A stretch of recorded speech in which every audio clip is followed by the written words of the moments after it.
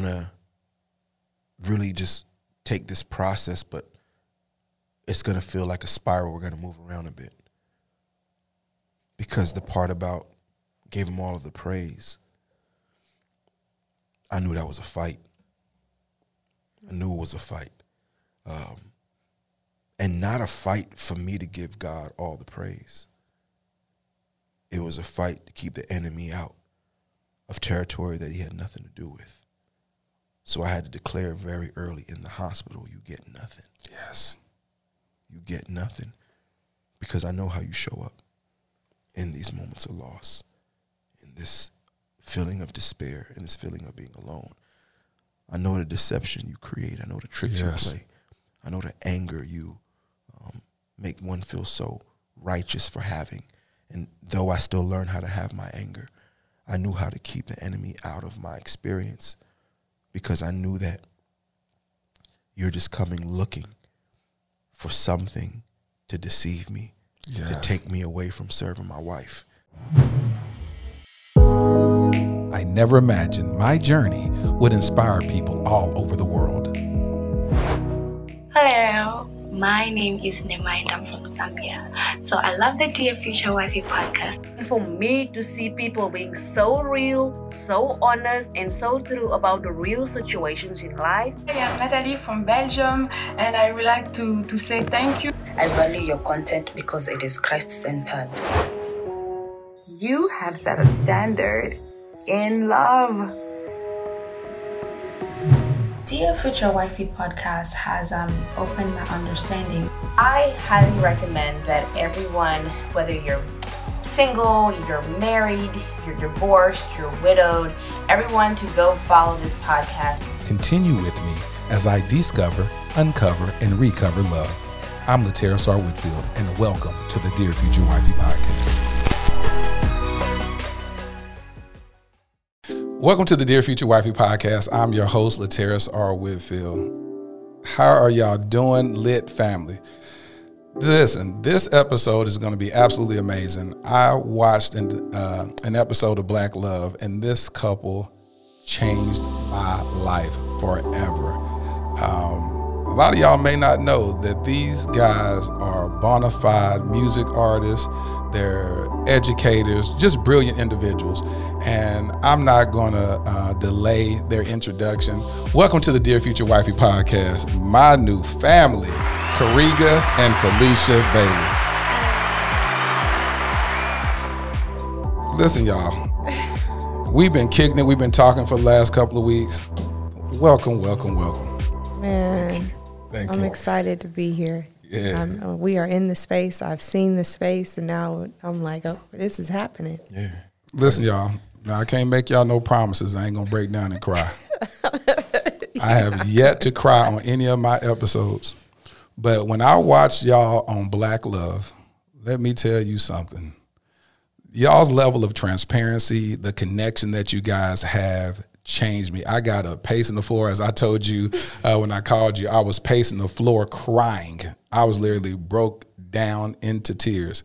And it was life changing.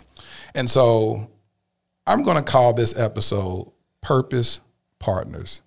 I did an episode before called Purpose versus Preference. And I think you guys are the epitome of what choosing a purpose partner looks like. And I don't know. I just want to dig deep into y'all's relationship, find out what I saw on camera, how did that manifest? So my question, let's just start. How long have y'all been together? Man, 16 years total. Yeah. We have been in relationship with each other. We've been friends. 8 years total we've been married. So y'all been friends for 8 years and married for 8 years. I mean, I count my 8 years married as part of my friendship. Yeah. But y'all go back all the way back to high school, right? High school, yep.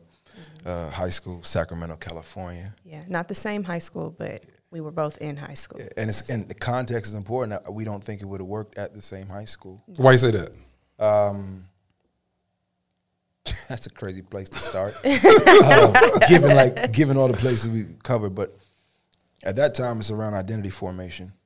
It's around coming to know yourself, and being able to do that free of what the expectation of what a high school relationship should look like, function like, be like. So in that space, you're actually making an intentional choice to be with the person, not as much precondition around what your peers think, because at that point, adolescence, peer influence is everything. Yes. So that's part of it. And the other part, quite frankly, like, I don't think I would have known how to be in that relationship in a high school setting. The space was critical to the friendship. So y'all grew together. Yeah. Like, y'all go all the way back to the formal years where y'all are still trying to find your own identity, which makes it a very unique relationship, because y'all are trying to learn yourself and then, as time evolved, learn each other. So what was Kariga like when he was in high school? I think what I admired most about Kariga was his confidence. He was sure about who he was. Okay. I admired that. I valued that. The other connecting point, though, for me was the music. So yeah, in high school, music was a big part of my life. I had just started writing songs. I'm a classically trained pianist. And it wasn't that it was uncommon to find peers that were doing the same thing, but to learn that, you actually take this seriously as well, as a connector. I think for me, that was like, okay, I like that he has this project, and I like that he's able to creatively express himself, and he has his own medium for doing it. That I think that was a connecting point for me. Definitely. I think the artist community that we were part of at that time was also like insulated, if you will. So we had more contact with each other through music, through music spaces. Like, I met her at a winter concert, right, that her district was putting on. And it was friendship and music that drew us there. But the music, I think, is like, it's really like an analogy for our relationship in total.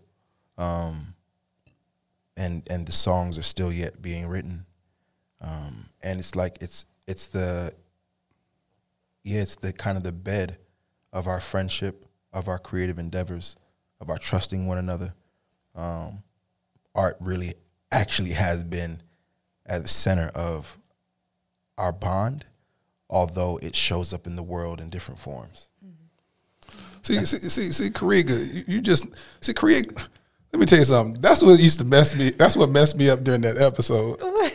The way he be talking, like he sound like a Shakespeare sonnet or something. Like, what's up with that? And the music is still being created. The songs and the lyrics are still being inscribed upon my heart. This is why I'm happy I'm here. Listen, I'm happy I'm here because it's also really important for me to get to know me all the levels. Yeah. Yes. And how much this whole thing is laughable because I actually get it, right? Yeah. My attentiveness to words, I can't really describe it more than it is a deep desire of mine to be able to relay what I'm actually feeling, because feelings are so nuanced and complex. And just very clearly in the black male experience, I think they tried to tell us what we were feeling too often. So I take the time to make sure I'm being as clear as possible about what I think I'm experiencing. I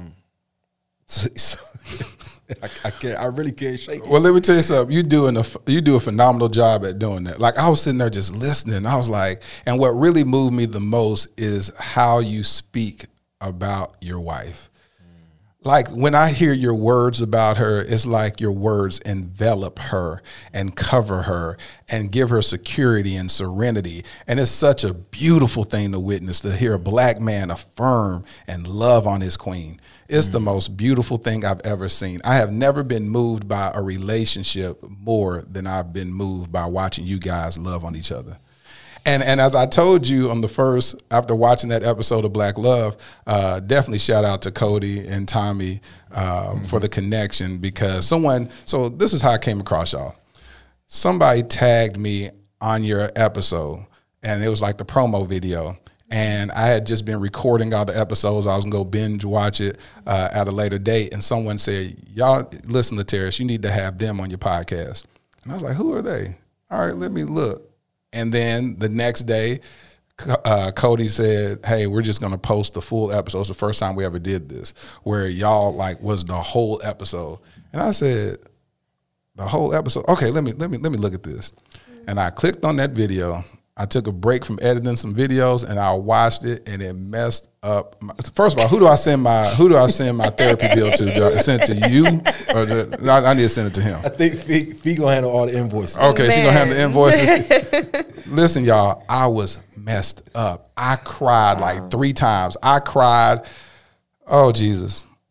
First of all, if y'all haven't watched this episode of Black Love, I'm gonna put a link in the description, and I need y'all to watch that so we can have some context about what I'm talking about.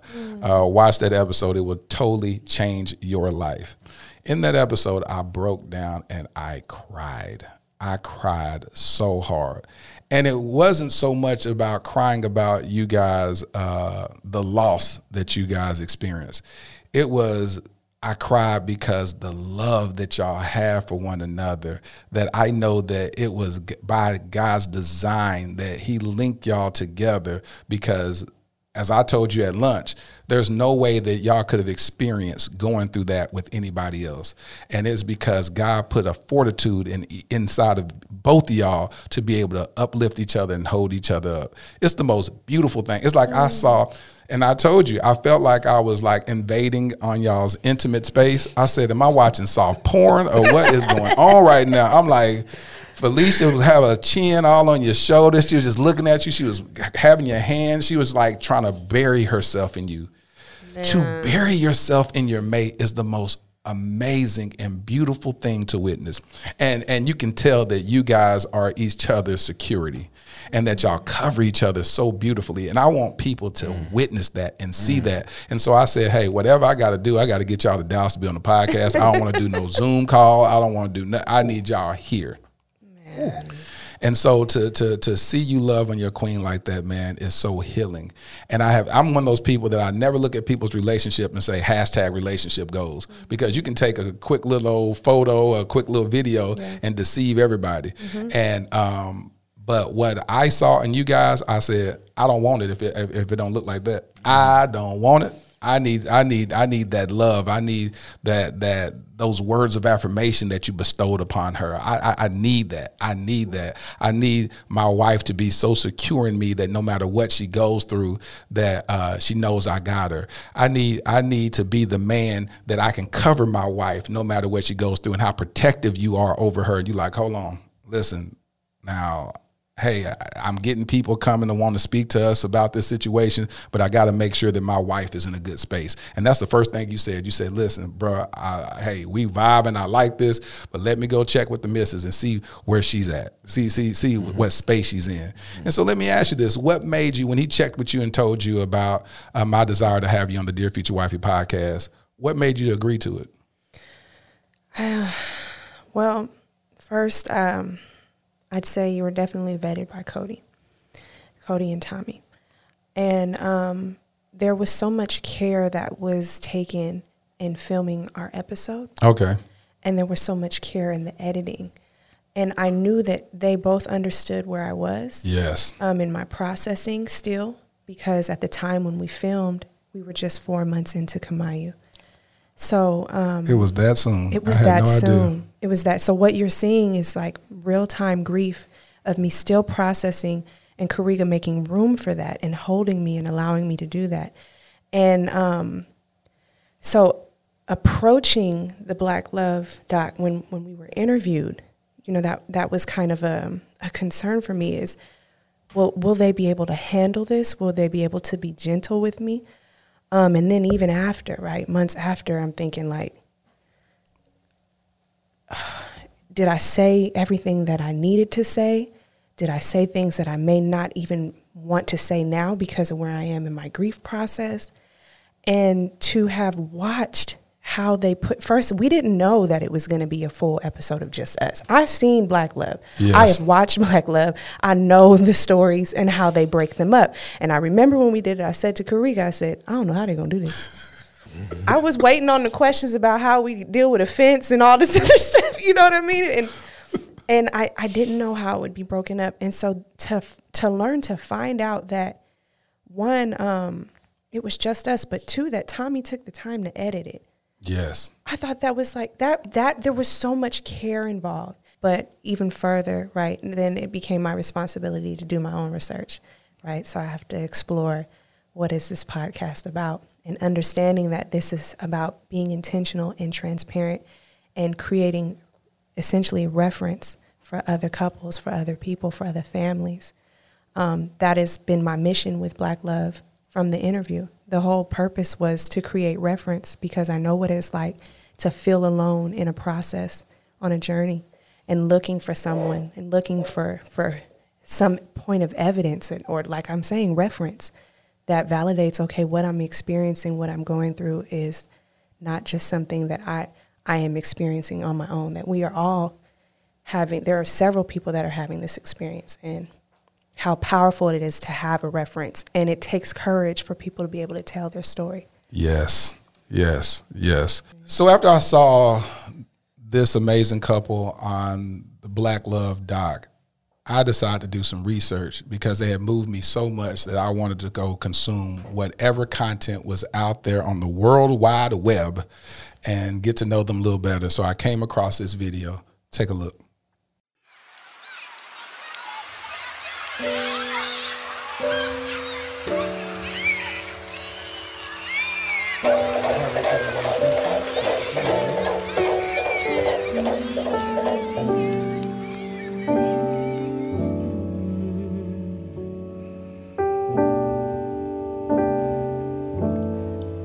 We've already prayed for you, laid hands in His name for you,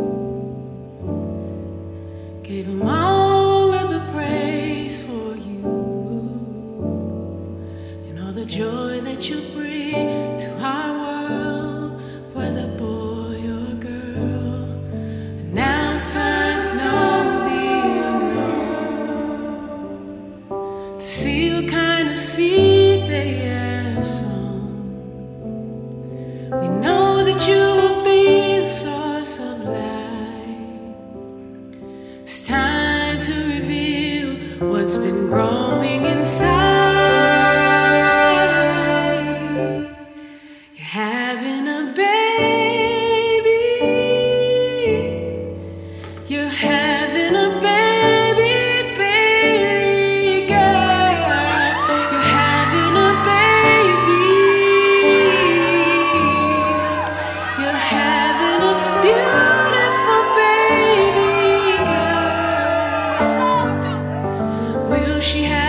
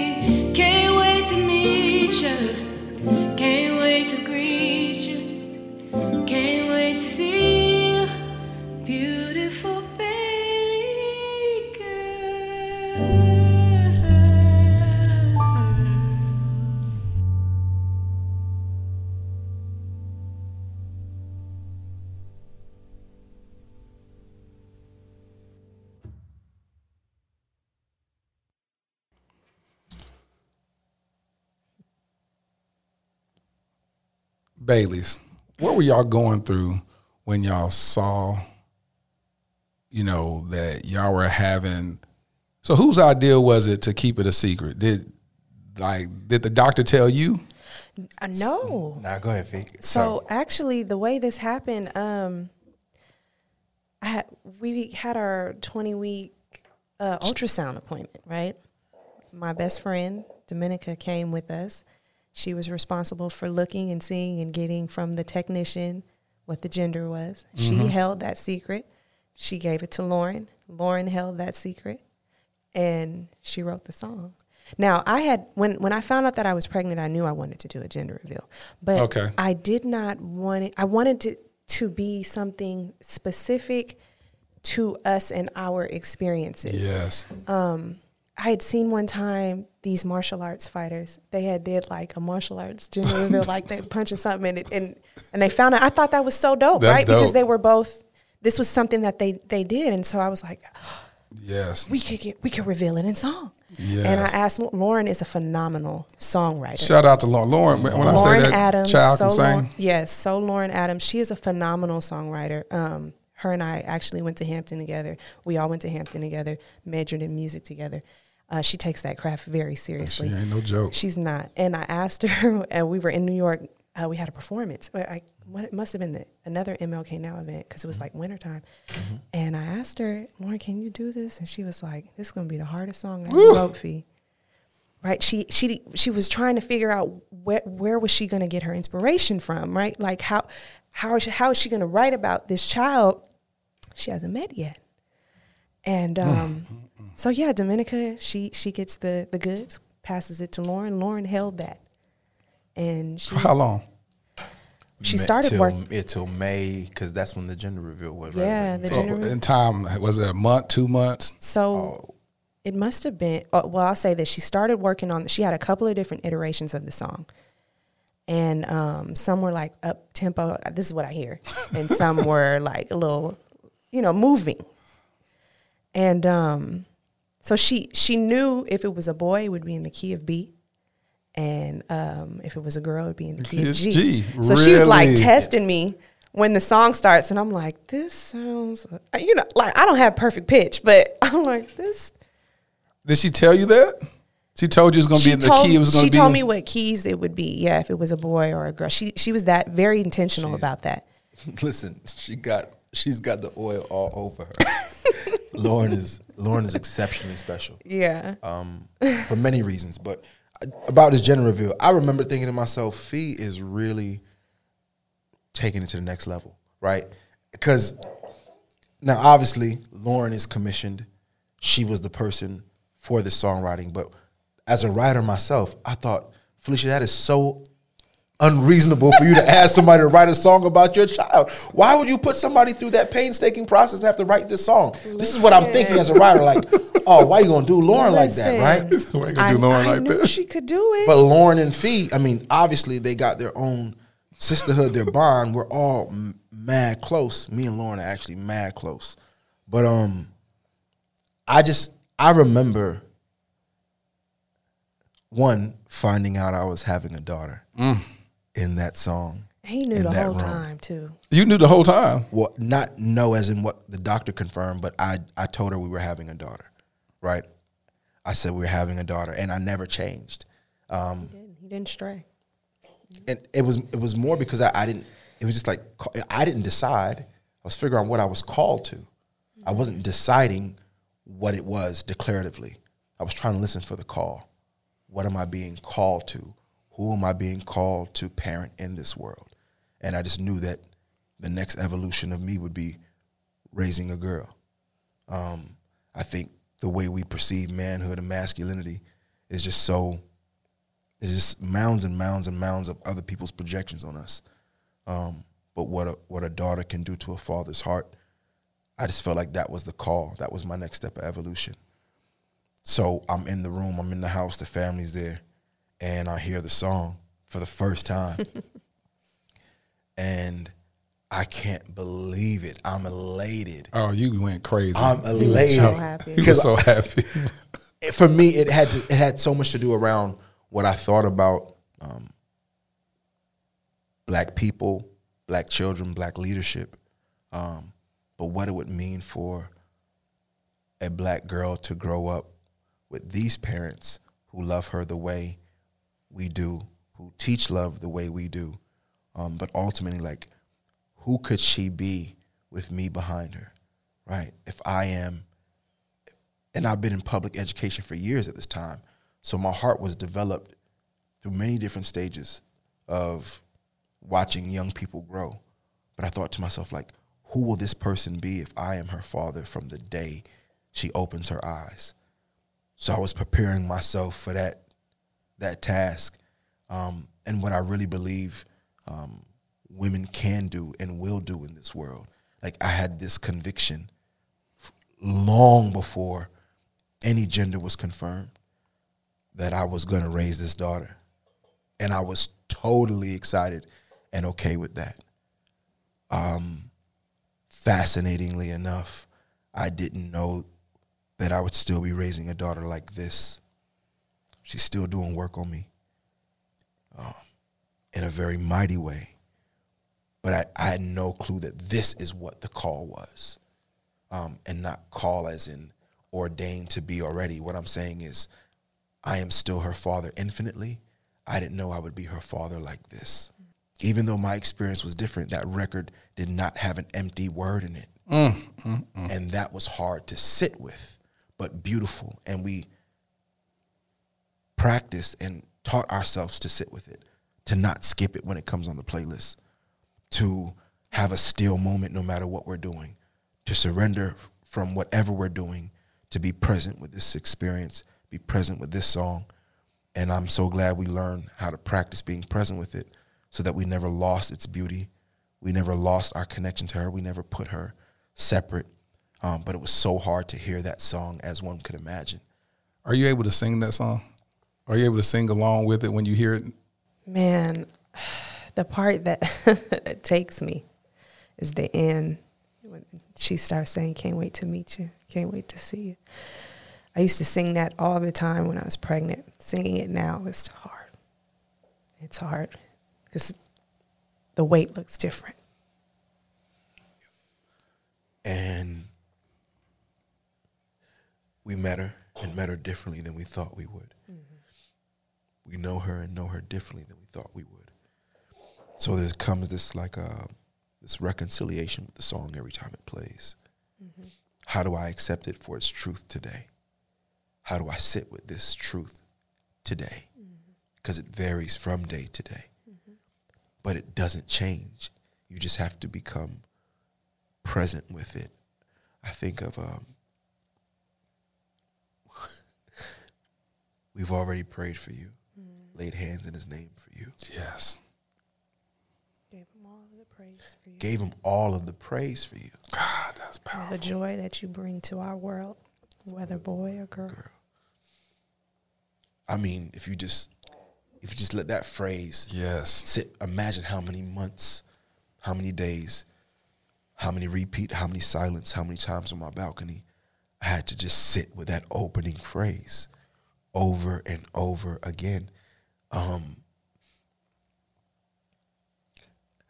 want to really just take this process, but it's going to feel like a spiral. We're going to move around a bit.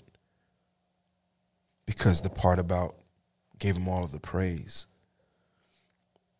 I knew that was a fight. I knew it was a fight. And not a fight for me to give God all the praise. It was a fight to keep the enemy out of territory that he had nothing to do with. So I had to declare very early in the hospital, you get nothing. Yes. You get nothing. Because I know how you show up in these moments of loss, in this feeling of despair, in this feeling of being alone. I know the deception you create. I know the tricks you play. I know the anger you make one feel so righteous for having. And though I still learn how to have my anger, I knew how to keep the enemy out of my experience because I knew that you're just coming looking for something to deceive me, to take me away from serving my wife. So I had to be more than solid. I had to be more than solid. I had to walk with my chest up, my shoulders back, and as I walked in the hospital, I had to be proud of her already. I had to practice not giving the enemy any room. So that part about gave him all the praise for you, yes, for me, that was just like that was Mando. That was the code. Like I just had to keep the code steady because I know how the enemy shows up. So my praise was really about territory. And I didn't know what to expect. I wasn't praying to God because I knew what he would do. I knew his promise, but I didn't know how anything was going to unfold. Yes. I just, come on, G. I just thought I was going to have a baby and this happened. So what is my plans? What are plans? What was my previous prayer? What is prayer? I was just really praying to keep the enemy out of my home, out of my psyche, out of God's territory. Because when I experienced the loss of my brother, I didn't have that same lens. It was complicated by black masculinity and what does it look like for me to stand true to my brother? So that was intercepted by so many values that you learn growing up, and what retaliation looked like, and what respect looked like, and what like not being a victim again looked like. So you go through all these things. And so how'd you lose your brother, for the people that don't know? My brother was shot in 2014, Kareem Johnson. A brilliant educator and a brilliant maker of all things with his hands. He was the sibling that could help me in my math, no matter what grade I was in. A wonderful father, an educator. It had no sequence of reasoning.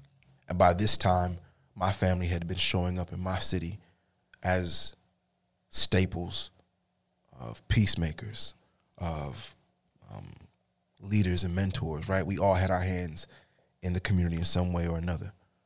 But just putting in context, though the losses have no comparison,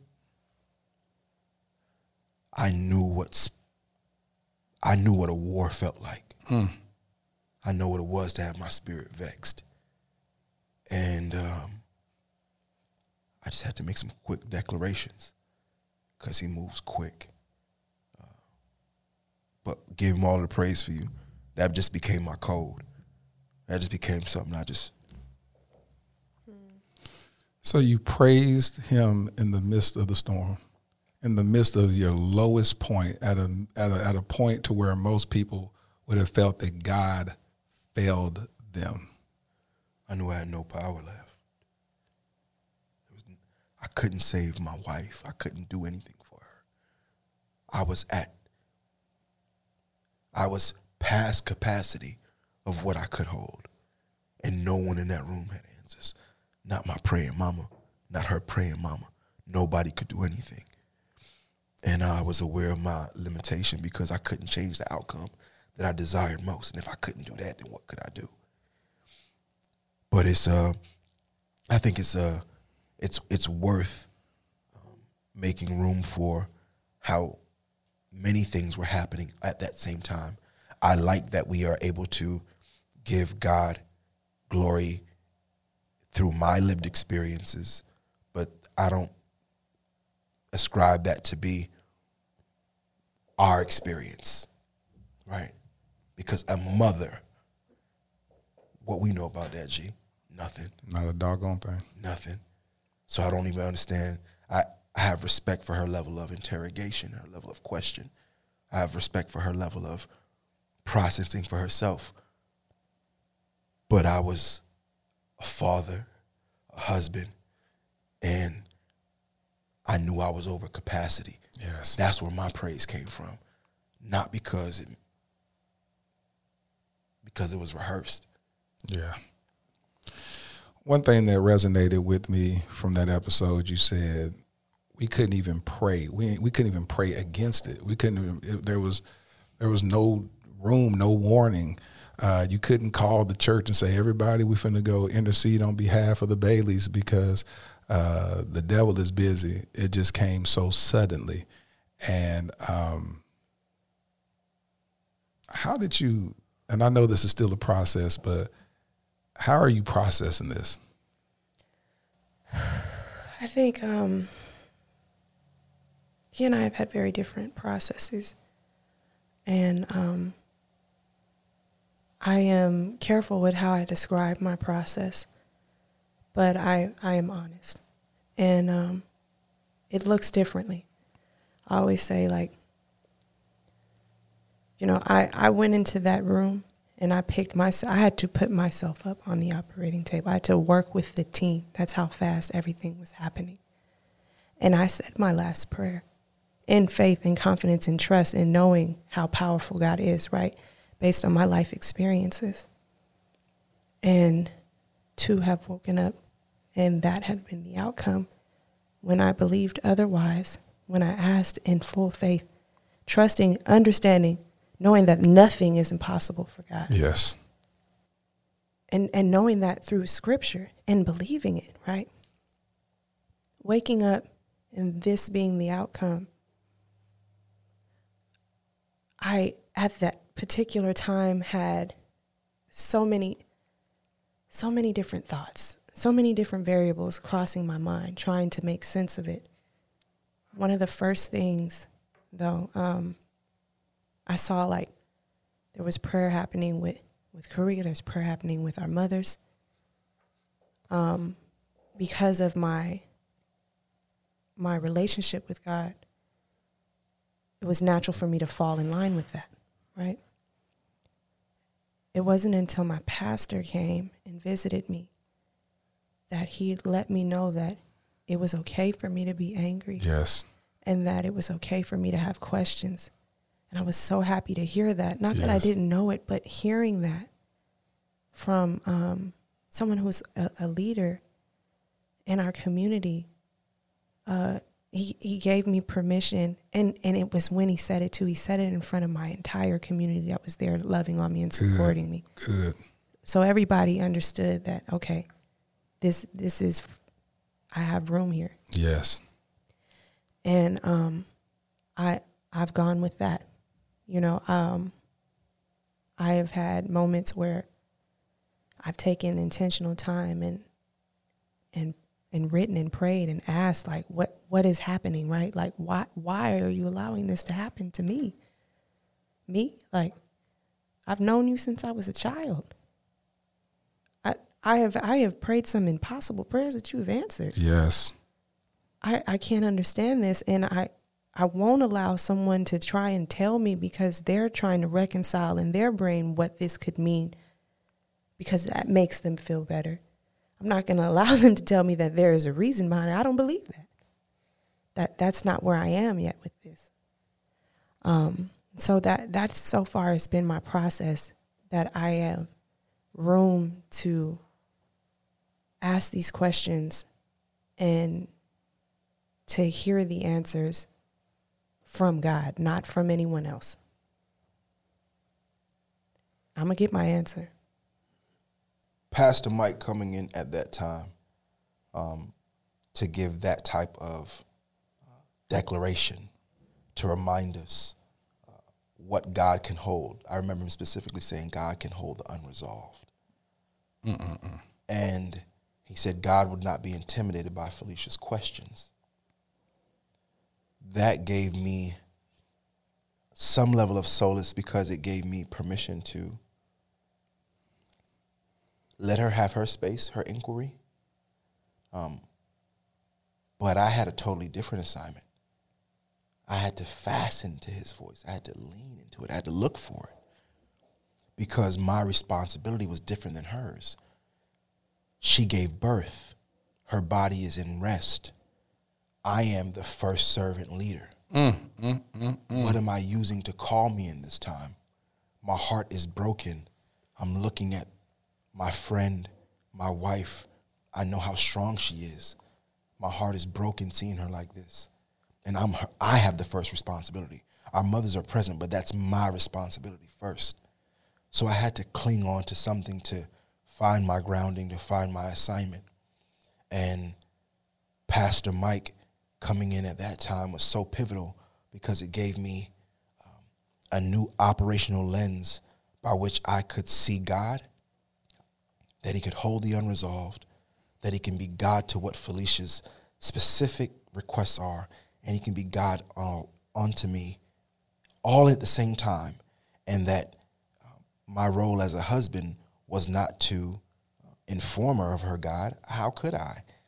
That's hers. Yes. She has her own relationship. Otherwise, I wouldn't have married her. If she didn't have her own relationship with God, if I was having to feed this relationship and lead this relationship, I wouldn't have married her. So I knew that she had her own relationship, as evidenced by her own prayers, as evidenced by the prayers she's prayed over me. Yes. So I'm like, all right, I don't know what this crossroad is, but God, I need you to be God for all of us right now. But I had to learn how to be close to her and then finally have the safe space to voice, like, babe, I think I need to go for a run or I need to exercise, but I don't know how to say this to you because I'm your helpmate and I'm not leaving this job.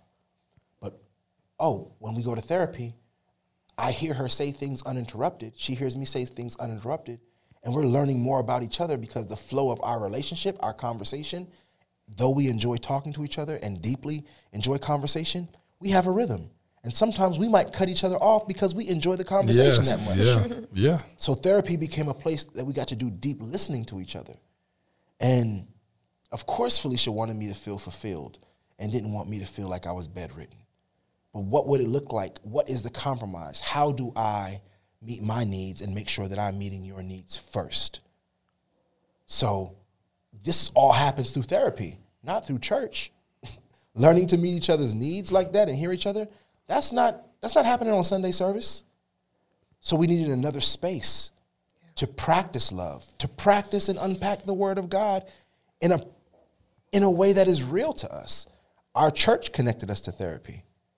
That's good. That's good. I'm curious, what is this Soul Affirmations book? What is that? I see both of y'all got one over there. Did y'all bring me one? What is that? Actually, we did, but it's a toolkit that we use as reference for practicing the habits of mind that you need when the waters get most deep. Here's what I do know. I do know that when we are stressed or angry, our breathing will change subconsciously. So Soul Affirmations is a toolkit that helps us practice the habits of mind that are necessary to make room for love, to make room for light, to make room for God. Operationally, sometimes you have to put yourself in the practice of making room to hear from God. So Soul Affirmations is a collection of affirmations that have come from the years of my journaling. And I went through the years of journals and synthesized those journal entries to create something more concise. Because I was asking myself, there was a certain point in my life where I had to ask myself, when did I even think about forgiving? When did that become what I was willing to explore? Because when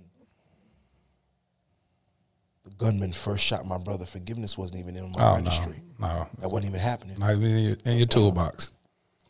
But I want to know, what was that shift? When did I start thinking about it? So I went back to my journal to see if there was anything there. What was happening in my psyche when my thinking started to change? Because I remember what my first thoughts were. And I didn't realize they were changing. And I wanted to know, what was the evidence? What was happening inside of me? So I go back to the journals, find reference, and create affirmations that have come from the years of journaling. Is this book available for purchase? It's available for everybody. Okay. They can actually find it by going to soulandlove.com, which is Soul and Love. Yep, soul as in SOL, like source of light.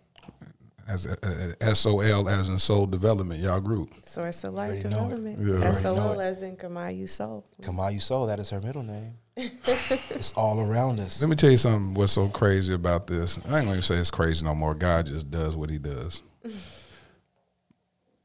This is so weird, and I didn't even think I was going to share this. My last episode of season 1 was released on September the 30th. And in the midst of me releasing that, God told me because I recently watched Black Love, and I didn't even see the date that Kamayu was born, and God said significance in that date, and I said, what are you talking about? And I went back, and I just before y'all came in today, I went to go research it to make sure I wasn't tripping. I said, I know I'm not tripping, and I watched that video. That's the reason why I talked about that video. I talked about the video of the gender reveal because I said, and I showed Armani. I said, Armani, look at this. He said, what? I said, look at this date. And he said, I said, this was the date of the last episode I did called To Thine Own Self Be True. And I said, God is so intentional. And after I did the last episode, I took a break for a month. And I said, God, in season 2, I want you to orchestrate the people that you want in season 2. And I said, people kept calling me, who you gonna have? I said, I don't know. I don't know. I said, but God knows. God, you have to take the producer role. You got to be the showrunner. You got to put this season together.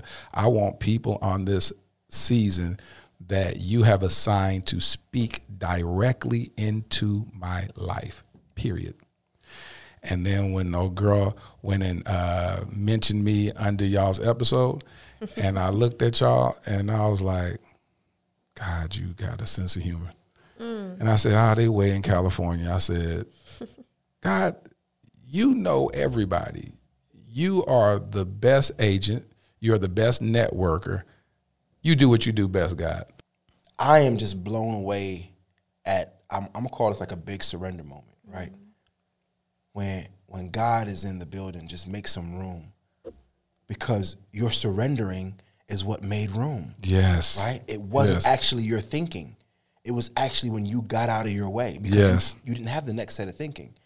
But I want to just pin that moment. That's such a declarative moment. And sometimes we don't realize the power of surrendering. Yes. Right? It's not the power of figuring it out. So if it is to thine own self be true, and then in season 2 you have Kariga and Felicia, who I believe is the master of To Thine Own Self Be True, because I love the integrity by which she takes on questions. Yes. And the honesty she gives us. And this was actually brought out, her ability to do that was actually brought out to my observation by a good friend of ours, Monty Draper, who has been helping me just remember the courage of my story and remember that I'm an artist. But it was so profound because he would just visit me. There wouldn't be a request. He wasn't asking me for anything. He was just checking on me and making sure I remembered all my tools. This was profound because at this point, I felt like my jaws were clenched and my fists were clenched, and I wasn't at a tug of war with God. There was just nothing to say. So what songs does a songwriter write? There are no words. Felicia slowing down the pace is where the words live. She doesn't take the question as posed. She answers it as true as she can to that moment. So for me to hear that September 30th was the end of the first season, To Thy Own Self Be True, that gives me a great reward for the courage I had to bring this ask to my wife's attention. Although vetted by Cody, there would be another series of conversations her and I would have to determine if this is something that we can handle. And when we remember our why, we always can handle it. Yeah. We're here to provide reference for someone who may be experiencing unfavorable circumstances, similar or different, but grief nonetheless, to leave reference. And you're doing such an amazing job at making room and being gentle with us. So I'm in here right now having a big praise moment because I'm like, it's working out right in front of my eyes. All I did was surrender. Yes. I could have said no so many different types of ways because of all the logistics it took to make this happen. And at no point did any signals go off because I took time of silence for discernment. And you said that after our first conversation, you said, okay, wow, brother, I feel this deep connection with you. Let me take a moment. Let me process this, and I'll get back with you in a couple of days. And I was just like, hey, it's like you meet your best friend and they say, I can't come outside and play no more. I said, why'd you just do that? I'm like, I mean, we talked for a minute and I was he was like, I just feel your energy. I just love this. This blah, blah, blah, blah. He said, okay, well, let me process it. I was like, did I pass the interview? What happened? It's like waiting on a job to call you back. And you're like, gosh, I killed the interview. What happened? No. In preparing to be Kamayu's father, yes, I have a journal entry before she was born, and I was asking God to help me with my clarity so that my yays can be yays and nays can be nays. Mm-hmm. I wanted to grow better in that. Yes. So this is me practicing it, because now each decision I make is a reflection of my daughter, of my wife. So I want to be clear on my yays and clear on my nays. It makes the day so much easier and more manageable for me if I know I'm sure what the answer I gave. So I've just been practicing that. You're doing an amazing job. When I tell you, I was just like, when you call, you say, hey, we on. I said, okay. I said, well, let's figure out this date. And I was like, man, let's make this happen. And like I said, I just want to thank y'all. Like, by no means are we wrapping this up, but I just want to just thank y'all for just being available and to, heed to the voice of the Lord, because I know that you guys are Christians, y'all spiritual people, and y'all are very sensitive about how God moves and where God wants y'all to show up. Because I know him. Yes. I'm not listening to nobody else. Exactly. And it's so dope to meet people that are purposeful in their pursuits and purposeful in their allowing the space for God to show up and show out. Because we can block God out of any situation. We can outthink him. We can outmaneuver him. We can be like, oh, no, it's just not going to happen. We can be stubborn and just be so fascinating when we use the mind he gave us to think we're going to be witty. Outwit him. The whole mind, your whole mainframe, your download, your new thoughts, the quick one, the one you just got, you're not faster. Not faster. And this idea of purpose, I'm going to make very clear that I am not stating that I understand the purpose and what has taken place with my daughter's birth and transition and double transition. But I am understanding the purpose about every lived experience I had up until this one that gives me clarity and responsibility to stand in this space and make sure that I'm making room for love that is grief. Because I've known grief so many ways. Yeah. And no one was calling it love. And I've seen mothers grieve in so many ways. And people weren't being gentle enough with them. So I said, okay, God, if you give me, well, you've given me the skills and the ability already, what is my responsibility? But I knew that it would take this black man, this version of masculinity, to carve a line and say, nah, our next evolution is radical gentleness. Radical gentleness. That's it. What's left for a black man to be? Radical gentleness. We've been strong, and I've seen strength fail. Fought hard, I've seen hard fail. We've been stubborn, we've been providers, we've been laborers, we've been everything. And I know that we have, if my Father God has been this gentle with me, then how do I begin to introduce this into the fold of what I think black manhood is? So this is very clear for me. The mothers who lose 16-year-old sons, 17-year-old sons, 21-year-old sons, 25-year-old sons, or 34-year-old sons. My brother was 34 when he was taken from us in this realm. I've seen the public not know how to be gentle to those mothers because we begin to believe at some level that they were responsible in some way for their demise. And we start to tell our children what to stay away from, who not to hang around. We start to create all these things that suggest that you will be more safe when we know that is not true in the black lived experience. You can't make up your safety. So if this is the case, no mother should have to have shame, and no mother should be judged for however their child transitions from this earth. What we deserve and what she deserves is for us to model the radical gentleness, because I saw the world try to do it in neonatal loss. And what I learned was Felicia's womb aches in the same place of mothers who lose their children, who are adults, who are teenagers. That the womb, when I learned that from the healing circles, I said, then we got to build a bridge. We have to.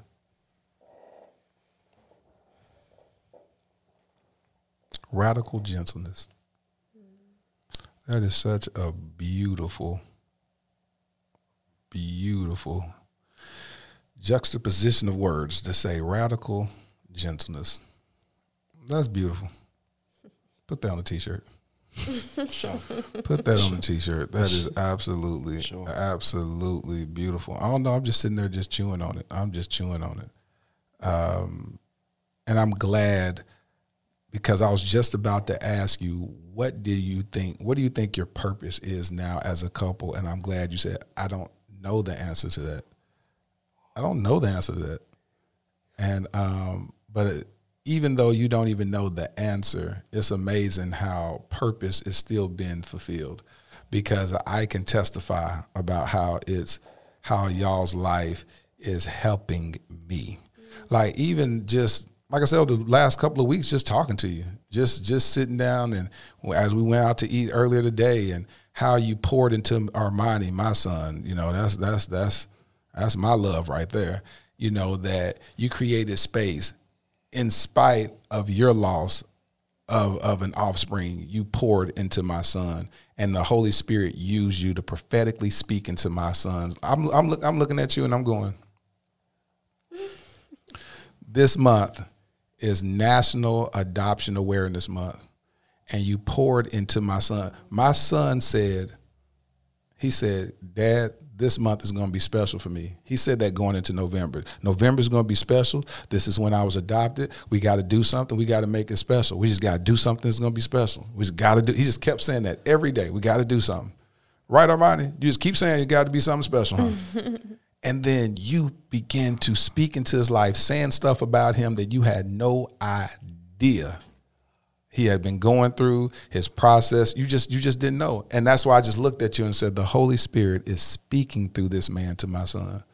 And I need him to see black men affirm him. I need him to see black men tell him who he is, because I can tell him all day. But when a total stranger comes and confirms everything that I've been telling him, he's like, okay. Because he used to say it to me. He said, God don't speak to me. And I just laugh at him every time he says that. And then God will bring somebody to speak to him. And I don't even say nothing. And then he'll be like, see, God be speaking to you. God be speaking to you, Daddy, but God don't speak to me. And then you show up and speak to him. And so what we have to understand is that God uses people to speak to us a lot of times, that God can bring a total stranger to come speak into your life that can change the trajectory of your life. And oftentimes we say God isn't speaking, and God said, my sheep will recognize my voice. Why aren't you recognizing that? And I knew today was a moment. Now, correct me if I'm wrong, Armani. Was today a moment that you heard God speak to you? Say it out loud. They can't hear you on the spot, on the microphone. Yes, sir. All right. I must take a moment to say there's nothing more beautiful to me, nothing more profound than to be used in that way. I give God all the glory. I'm going to revisit a statement. It wasn't that I don't know my purpose. It said I don't know the purpose in that experience. That's what I was speaking of. But I do know that I'm here so that we may all love more abundantly. The rooms that I've sat in, the places that I've observed, in which I watch society make a hierarchy on who deserved love and who didn't. See, there's an indictment on our society and on its practice of love and who they tell us is deserving of it and the changes somebody must make in order to be deserving of it. I don't believe that at all. Yes. So to be your guest and to be having a very adult conversation in the presence of I know who has next, it would be lazy of me to not turn and pour in the direction of who's going to be carrying this much longer than you or I. Yes. Yes. So the way I read a room, he's of one of the highest importance to me. Yes. Beyond my own needs. Yes. That is us. What does he need? What does he deserve to hear today? Yes. And if I know anything about what it means to be black in these lived circumstances, what might not you have heard today? And we have to practice the habits of mind to say those things. Yeah. So Armani, for me, he was just, emanating power from his silent position. Yes. In our seating arrangement. Yep, sitting at the restaurant. And it just begged of me to acknowledge him. I'm just so glad that I can wake up, say a prayer, and fasten my ear to God for the day. Because he didn't speak right away. I was loud, right? I know when I'm loud. But I'm fastening my ear because I know that's my mark. That's what I'm aiming for. I'm not aiming for anyone else's control and agenda of my day, so that we may all love more abundantly. So if Kamayu would come and shape my heart and make more room in it. She made room. She shifted so many things. You'll hear me say, we are taking inventory of the things that are occupying love's territory. And we're praying for the courage and discipline to let those things go. I mean that. My grief was so heavy, all I had room for was love. Thank you, Holy Spirit. Listen, God has given you an Abraham anointing that you will father kids that didn't even come from your loins. That God has given you a dispensation and an anointing, and that's why your life has been what it's been. And you can just, thank you, Holy Spirit, that you can just pour into my son like you did. That's not the first time you've done stuff like that. It's people that lives that you have touched and lives that you have changed, people that you have impacted, and God has given you an anointing to draw these young kings to you. And Kamayu Soul is still, and that's why I love to hear you say that that's still your child. And the beauty of that is that you've been doing the groundwork, and I know that was a big blow to you because of the fact you like, okay, I'm helping these other kids, I'm helping raise other people's kids or whatever. God, really? Like this is how we doing. This is how we doing. All these people that I've rescued, people that I had no business involving myself into their lives, and this is what we doing. And this is what we're doing. And I come to let you know that was not in vain, that God is going to bless you abundantly above all that you could ever ask or think. God is going to release something into y'all's lives that I'm telling you, as sure as I sit here on this podcast right now, he's about to release something in your life that y'all are going to get it. It's going to be that aha moment. That aha moment is going to come. The aha moment that you're looking for is going to come. And you're going to look back and go, I get it. I get it. And I see it all over y'all. And that's one of the main reasons why I said it's something about them. I don't know what it is. I just don't know what it is.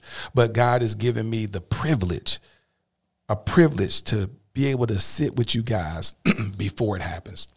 Before it happens, and before y'all get so out of touch, because God is about to take y'all through the stratosphere, like freaking superstars. And I get the privilege to be able to sit with y'all right now. And I take it as an honor. I take it as an honor that God has graced me enough to be able to be present in y'all, just be in y'all's presence right now, because God's about to release something. I sow that seed 7 generations forward. To even think that the listeners may not be able to comprehend how unscripted this visit is. Yes. The agreement, the travel, the availability. Yes. Remember, we had to do some scheduling things. Yes. We just attended our brother's wedding. Yes. Right? So this is all unscripted. These tears is not because his brother crying again. If y'all understand what he's able to lay out in words, and me knowing God the way I do, it's a privilege to cry these tears. Yes, it is. On behalf of what the Father is doing. Yes, it is. In my being. Yes, it is. I cried other tears before. You get what I'm saying? Yes. I cried tears at funerals. Those tears ain't the same as these tears. No. So it's a joy to cry these tears and to release and to emote, like to have, they're really just tears of glory, because one of the hardest blows to my local community, to all the young people who watched me love Felicia, who watched me propose to her and be engaged, who watched me be a husband to her, and I'm telling the homies, this is what it means for me to be a husband to Felicia. I'm telling the students, this is what it means to be a husband for Felicia. So they watched me practice as true and honest as I could. So everybody was confused when this was our birth story. And people were hurt and confused. And still confused and still hurt. Yes. What I am giving glory at is the idea that today was about coming to leave reference and yet finding reference. Oh, come on out of here. The fact that I could feel who Armani was a reminder to me that God is still working in me. I'm not broken. My grief, there's nothing wrong with me. No. I can still see, I can still feel, I can still be used. Yes. That's my mark. Yes. Seeing young people and making sure they know who, that has been my work forever. That's your legacy. That's my legacy. I honor that, I affirm that. When that was happening for me, it was like, I knew Felicia could see it. She knows that's me. I haven't been around young people. Yeah. My work has been this grief Yeah. and honoring my wife, right? So today was like, if that was, I was sure God was in the room. I was 100% sure. And that made me feel like the travel wasn't in vain. Yes. Because I didn't come for a podcast. I didn't come for views. I didn't come for a following. Yeah. I came for reference. For reference. That's what I came for. And I found that. And I'm leaving a mark. And whatever this does in the public, let it do. Yeah.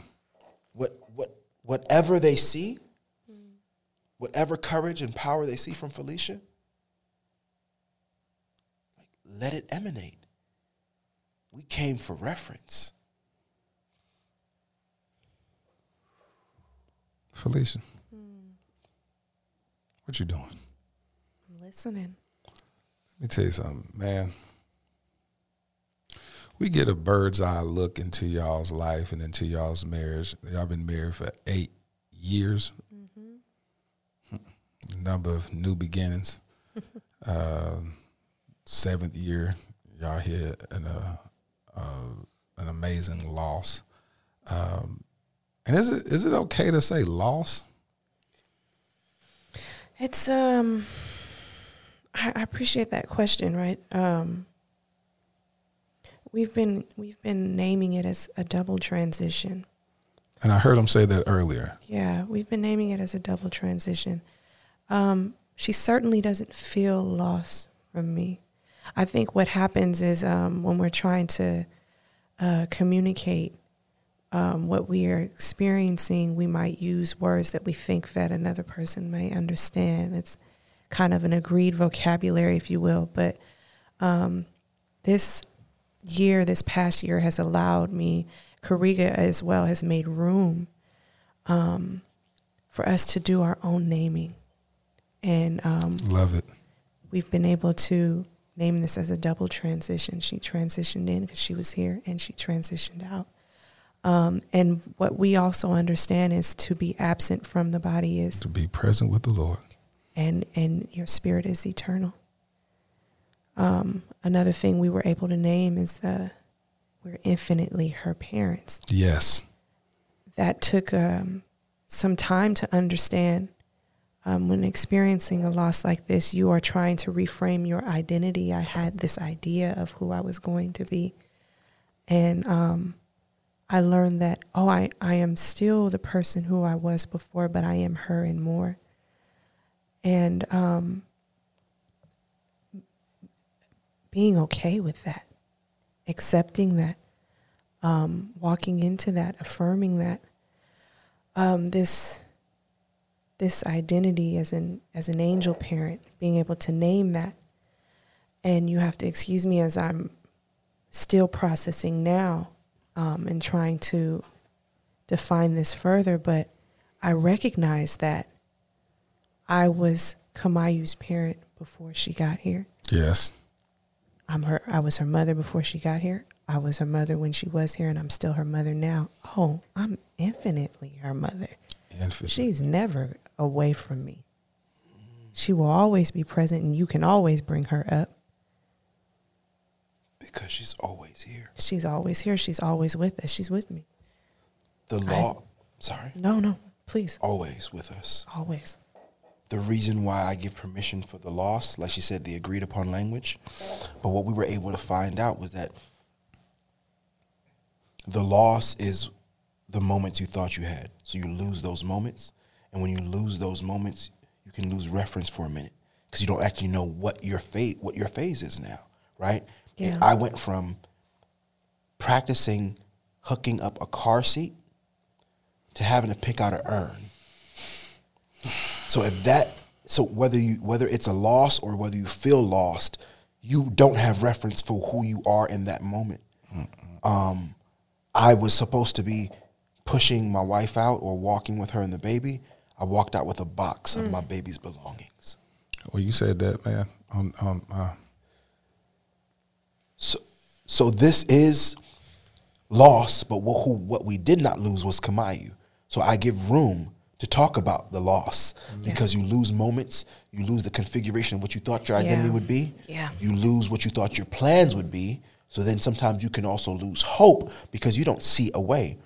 But being Kamayu's parents infinitely means, I will learn how to be her parent differently in month 1 than it is in month 6.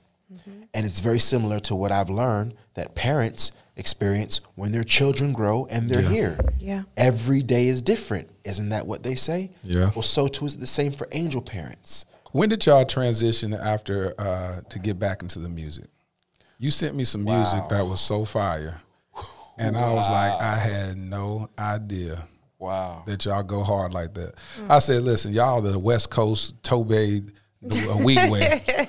And I just, I said, look at this. I said, y'all are so freaking dope. Like, when did y'all get back into the music?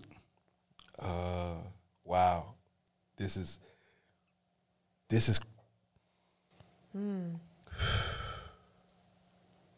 wow.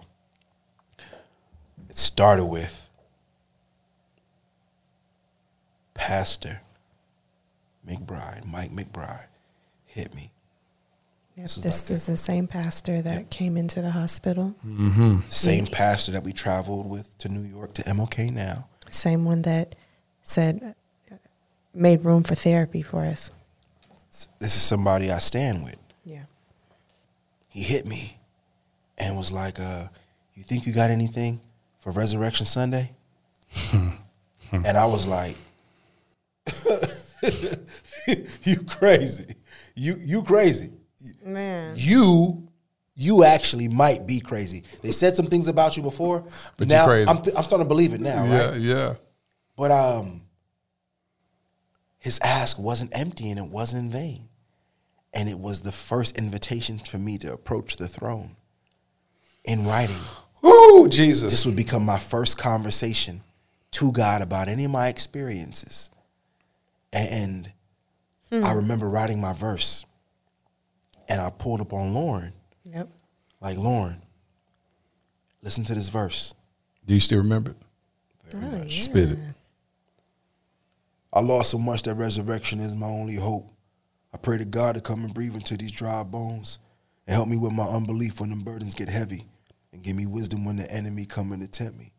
I had some plans, but lately they seem to all fall apart. Oh, Holy Spirit, send a word into a broken heart. Because I can't last another hour out here on my own.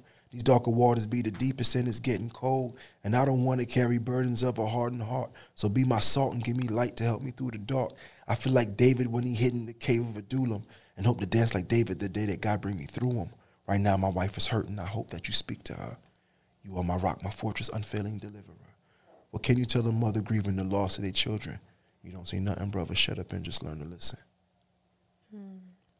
I pulled up on Lauren. I drove to her house to let her hear that verse, to what I wrote it to. You don't say nothing. Shut up and just learn to listen. Shut up and just learn to listen.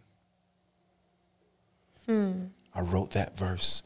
Lauren penned the most profound hook. God, Right Lauren. there. Lauren, listen. She said, let me sit with this Reeg. She went into the shower. She came out for rehearsal with the hook. We were waiting on her to start this rehearsal. And I couldn't believe that's what God moved through her. Although I could, this is who writes the song to bring Kamayu into the world. And let me be very clear. Rehearsal, it was them too. I was there because Kariga and I, until we found our own footing, we moved together. Yeah.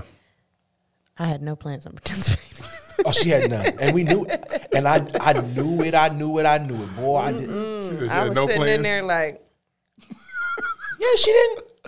y'all go ahead. A whole member at rehearsal. Y'all go ahead. On vocal rest. Imagine her not saying a word. Me and Lauren in there like, we just gonna let the spirit Lauren, move. she's singing, life hit me hard, life hit me hard. She's singing the background and everything. I'm like, okay, well, I guess I can You said she's singing the background and do everything? the back of Literally. what you're doing. Lauren is, because you gotta remember, Lauren's also a praise and worship leader. Yeah, so she's prepared to sing every She's part. gonna sing it by herself if she got to. She's going to give you the lead and the call and response. But so that writing Oh, God. was the beginning of this experience. Resurrection Sunday.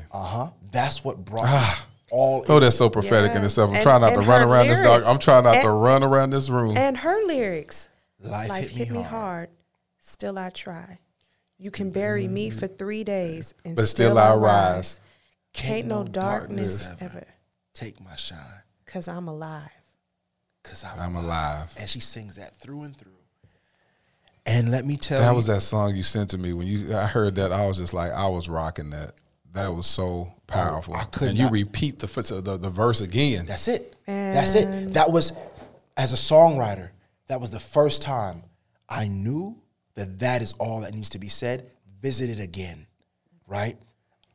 It was a declarative moment for me because for so long as an MC, you are conditioned to meet industry standards. Yes. People want another verse. They want to know what you can do.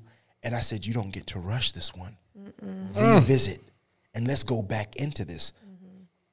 Because I went to some rooms to write that. You don't hear it the first time around.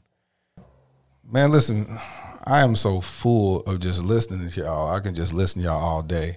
And I don't know, like when people see y'all, they see, like I said, we always say hashtag relationship goals when you see people. And, you know, they see this beautiful romance that y'all have, or they liken it to romance. What is your take on that? What are we witnessing? What are we seeing? What made me cry? What made me be so moved by watching y'all's interaction, watching her bury herself into you, watching her lay her chin on your shoulder, watching you grab her hand and hold her hand and rub her leg, or even the most transformational moment that I watched where Cody said, if y'all were to say y'all's vows now, what would those vows be? And y'all turned towards each other and gave the longest pregnant pause as y'all gazed into each other's eyes. And y'all said, when the night has come, Man, that's serious. I was gone. I didn't know. So that pause was because I wasn't prepared for that question. And I didn't know. I had to look at Kariga to know. When I saw him and I saw where he was with me. That's that part right there. I could see y'all see each other. I saw him. And y'all were communicating with each other in the spirit before we heard it verbally. And that's what messed me up. What are we seeing? Like, even in the moment now of hearing her say when she sees me, it's so powerful to me the way that she makes room to see me. And I know that on TV and according to how we've been trained to think about love, people might see something and see the romance. Yes. But I think that it's a healthy practice of love that makes room for romance. I think romance in and of itself as a value is the low-hanging fruit on the tree. I think that because there's a whole hospitality industry around trying to create romance. Yes. You go somewhere with your partner, they're going to fold the towels, like two whatever. You need 2 doves, 2 elephants, right? Yeah. I seen 2 paper cranes, right? I said, how you do that? But I realized, and you have Valentine's Day, you have all these things around the consumption of romance. So we might see romance and think that it is love. However, I believe that powerful love makes room for romance and healthy practices of love. So we choose to practice love. And when I say choose to practice, the first thing is we understand it's a practice. Yes. Yes. And when you understand it's a practice, you can choose to show up some days or miss some days. But what the benefits that I get from showing up to it regularly, what do you come to teach me today? What lessons are here for me? How do I make peace with what the day has come to teach me? How do I make peace with a miscommunication? How do I let go of my opinion? How do I make room to hear more deeply? When I realize that being right in a relationship means nothing. Means absolutely nothing. Nothing at all. It's more about how well can I make room for us to hear and see one another. How do I understand your perspective or your habit of thinking or even how you got to that decision? That's far more valuable to me than what you did and how I feel about it. Now that's the open part. The practice of love goes even deeper when you have to look at realizing that difference doesn't mean deficit. Right? So important. Say that one more time for the people in the back of the room. They need to hear that one. Difference. It doesn't mean deficit. Doesn't mean deficit. In fact, difference is Gosh, that's good. one of the strengths. It's so important, right? Because I think naturally what our brains do, we all have our own variables that inform our cognitive processing, that inform our choice behaviors and our decisions. They're all unique and specific to us. When it doesn't look like ours, we automatically make a judgment of it. It's different. It's not right. It's a deficit. But it is just, it's different. We otherize it. We as soon as do. we otherize it, we lose the ability to practice love because it becomes other people's kids, other problems. Yep. And you have to understand the oneness that we all participate in this thing in. And that's what makes us practice love even deeper, because I realize that it's my practice of love in my home that is going to help me show up in the world the way I want to.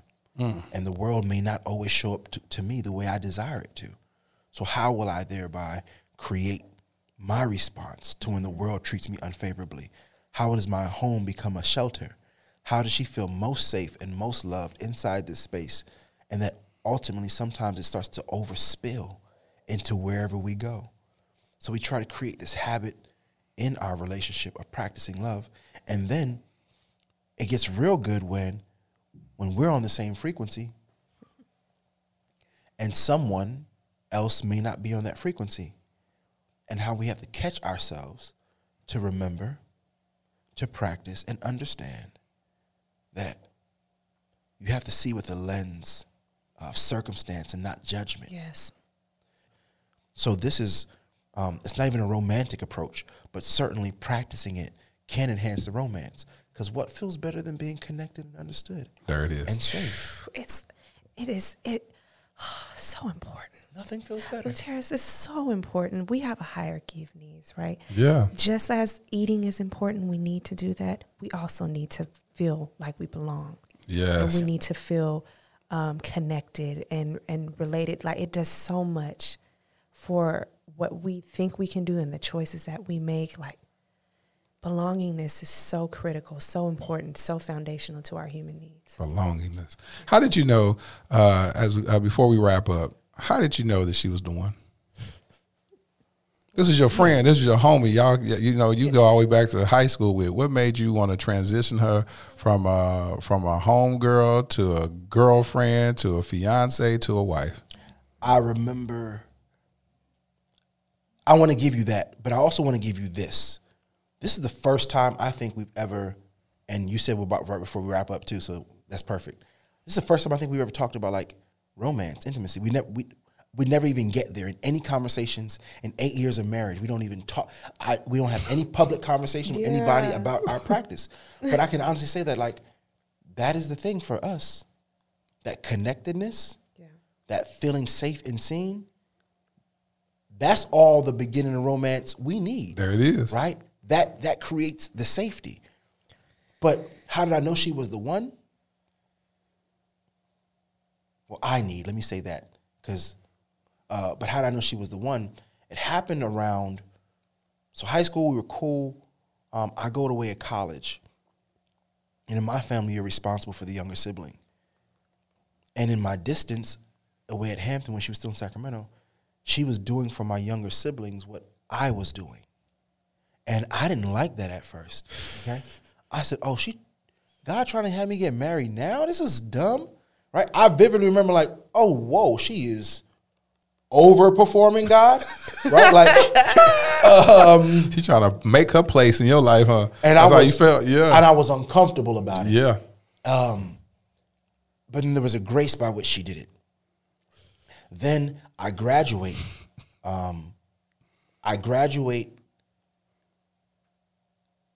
Undergrad, and I go to DC to go teach. And our relationship still worked. It was enjoying and satisfying. It wasn't hard. And let's just also name at that time I'm 20-something in DC. Let's name this also like Obama's DC. Yeah. Right? So it just felt different to be a black man. Yeah. But at no point was the relationship hard. What happened was, after grad school, after I finished my master's in special education, I was pursuing an ed leadership degree. And I thought I was interested in pursuing that ed leadership degree at Harvard. And I realized that our whole relationship has never been about blocking each other off. We've actually fanned each other's fire. Go get the opportunity you desire. Yeah. And she encouraged me to go get that opportunity. She said, because I know who you are and I know what you need to do. I don't know what it will mean for this union to have to do another round of distance. And I didn't choose her over the program. Right. That year, I was not admitted to that program. I was admitted to another cohort. It wasn't the one for me, and it was very clear for me now that there's nowhere else I need to go develop myself. I can do this next round of development in this marriage. Because I was going to chase another career. I was going to chase another degree, which is another round of development. There has been no more profound development in my life than in this marriage. Nothing. How did you know that he was the one? At what point? I have to be honest and say, when I first saw Kariga walk into the room at that winter concert in high school, when I saw him walk, I remember what he was wearing, because it was like this suede, what was it, babe? Like the little suede checker jump.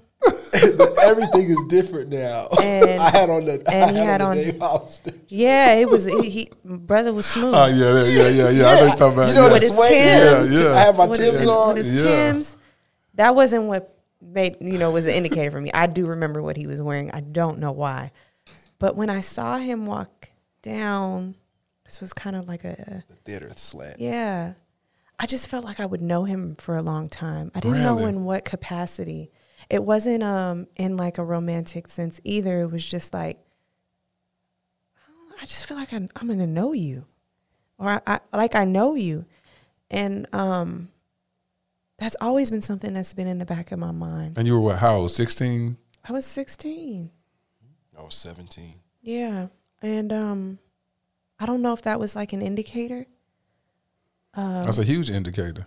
Yeah, it was. I always call that the before place. It's like your spirit has already been out and it comes back and just give you this little, it's not even a deja vu moment. I think it's a confirmation moment in your spirit. And you're like, okay. And I wasn't looking for it. You know, it wasn't like I was looking for a husband at that time.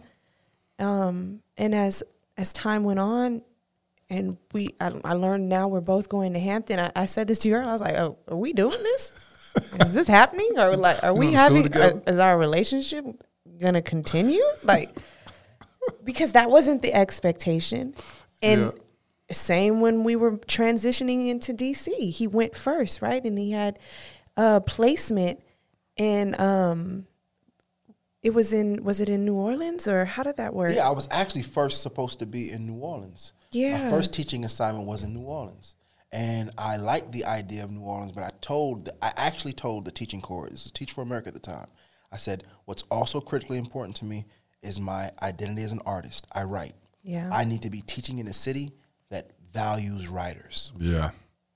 Yeah. So was there any pressure at any point? Like, listen, we've been dating each other for 8 years. You need to marry me. No. Girl, y'all been together too long. When are you going to ask you to marry you? No. Because, see, our relationship was just always that cool, right? It was actually, it was cool. It was fun to be around. It was fun to be in.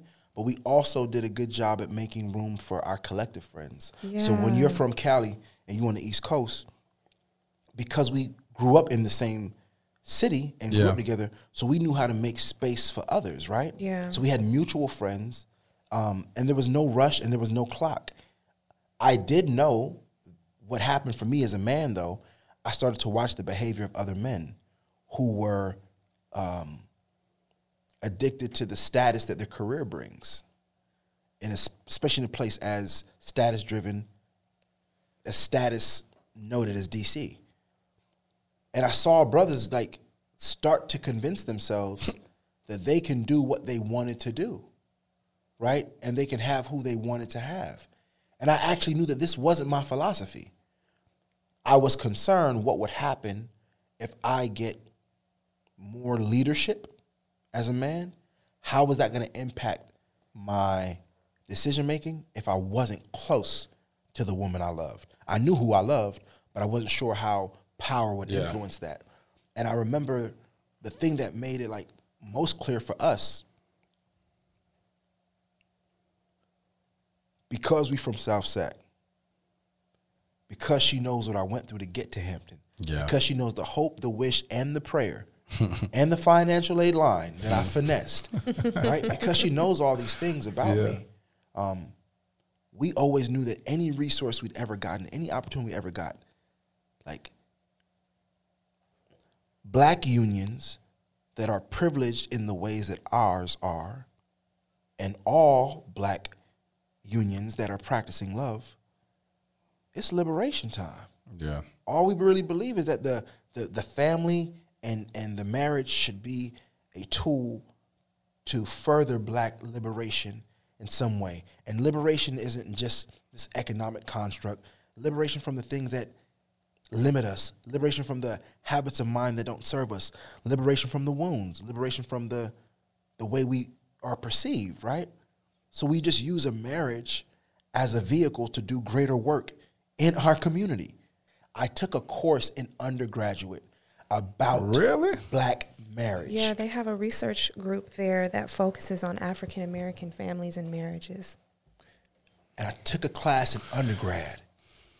And this was giving me major game and shaping my values. It sure was. And I also learned that married people have a tendency to have longer life expectancies because of the ability to take care of one another, right? Yeah. And of course, the data shows other things, but like earning, you can also earn more when you're married. I'm thinking to myself like, well, then what they talking about? Why are all this music lying? Why are all these brothers in D.C. fronting? This is not what I know to be true. That shaped so early for me the idea that marriage wasn't settling down. For me, very early. Yeah. And I'm at Hampton University, and I know that marriage isn't settling down. I said it was setting up to build up. Yeah. And I made that decision. Marriage isn't settling down, it's setting up to build up. Yeah. We're going to leave it at that. When I say that right there is amazing, that marriage isn't settling down. We always talk about, it's time to just go ahead and settle down. No. Settle down from what? Man. Language is and that doesn't sound fun. And who's that don't sound fun at all. I'm not doing it. Yeah. I'm not doing it. Right. Where we going, dog? You know what I'm saying? You mean to tell me I'm finna just sit here? That's settle what it down. sound like. Get somewhere, sit down somewhere. Yep, sit down somewhere. Sit You're down tired. somewhere. You need to rest. You need to rest. Nah, man. Miss me with it. We know how you feel about that one. Inside joke. Sit down. You tired. You can't go out with Kariga this weekend. Shout out to my mom. You can't go out. You saw him last week. What'd you say? That was 7 days ago. 7 whole days. 7 whole days. She's hard, man. Man, that's good. Man. That's good. Yeah. So you knew that she was the one. You knew that you had to push play. You had to say, hey, listen, I want her for a lifetime. Thank y'all for coming to the Dear Future Wifey podcast. Y'all give it up for my new family members. At first they started out as friends. Now they just family members. Give it up for them again. Felicia and Kariga Bailey, y'all. Thank y'all so much. Thank you. God, dog.